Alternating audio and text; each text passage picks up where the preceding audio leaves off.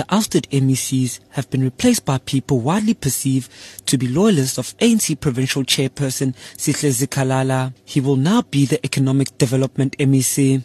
Many have welcomed the shake-up, while others are sceptical about the timing. The DA's Senzo Mchunu says the cabinet reshuffle is a continuation of the factional battles in the ruling party that started during the provincial conference in November last year. The signs and the pointers have always been there, despite the fact that the newly appointed premier himself has tried to shy away or create an impression that there will be no cabinet reshuffling. But it has become very apparent and clear to us as a Democratic Alliance that this cabinet reshuffling has absolutely nothing to do with improving service delivery or the lives of the people of KwaZulu-Natal, but it is rather about internal ANC factions and internal fightings or battles of the African National Congress.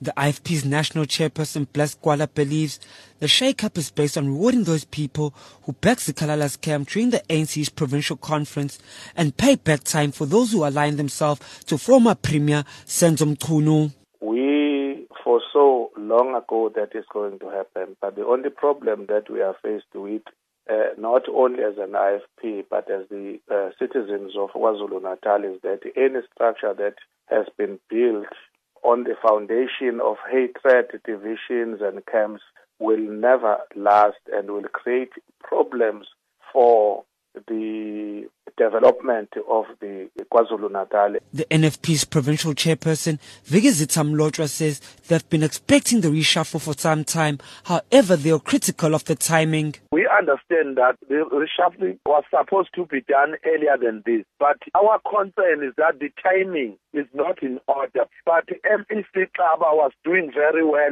as Mabuyakhulu, Sibhidla-Saphetha. In education, there was that problem. But I think Honorable Mchunu is still young and he can do better. As NFP, we hope that all of them, they will do the work. We accept them.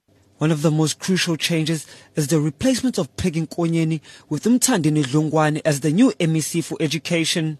Teacher Union SATU says the move could hinder efforts to improve the poor matric results achieved by the province last year. KwaZulu-Natal achieved one of the lowest pass rates in the country. Provincial SATU Secretary Nomarashia Kaluza says the move is premature. We strongly believe that the timing is not good, because we are just in the middle of the year. A province that is poorly performing. There is a bounce back strategy that we all adopted. We should thought that the MEC, the outgoing MEC, was understanding and was going to assist in pushing forward and ensuring that the results improve. Just to introduce a new MEC in the middle of the year, we doubt that as the province we will be able to pick up and be able to move forward.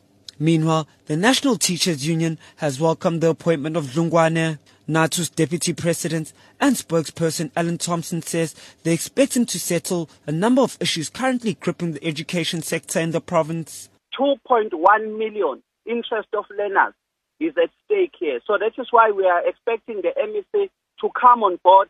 Secondly, on all issues that we have already raised, we are talking about the number of teachers that needs to be employed, the reduction of the number of learners in the classroom to deal with the overcrowding in the classroom. But NATO, we intend to support the MEC, and we expect the MEC to give us an ear and listen to all issues that we'll be raising with him. It remains unclear what will become of the former MECs, as the ANC says it's yet to decide on their future.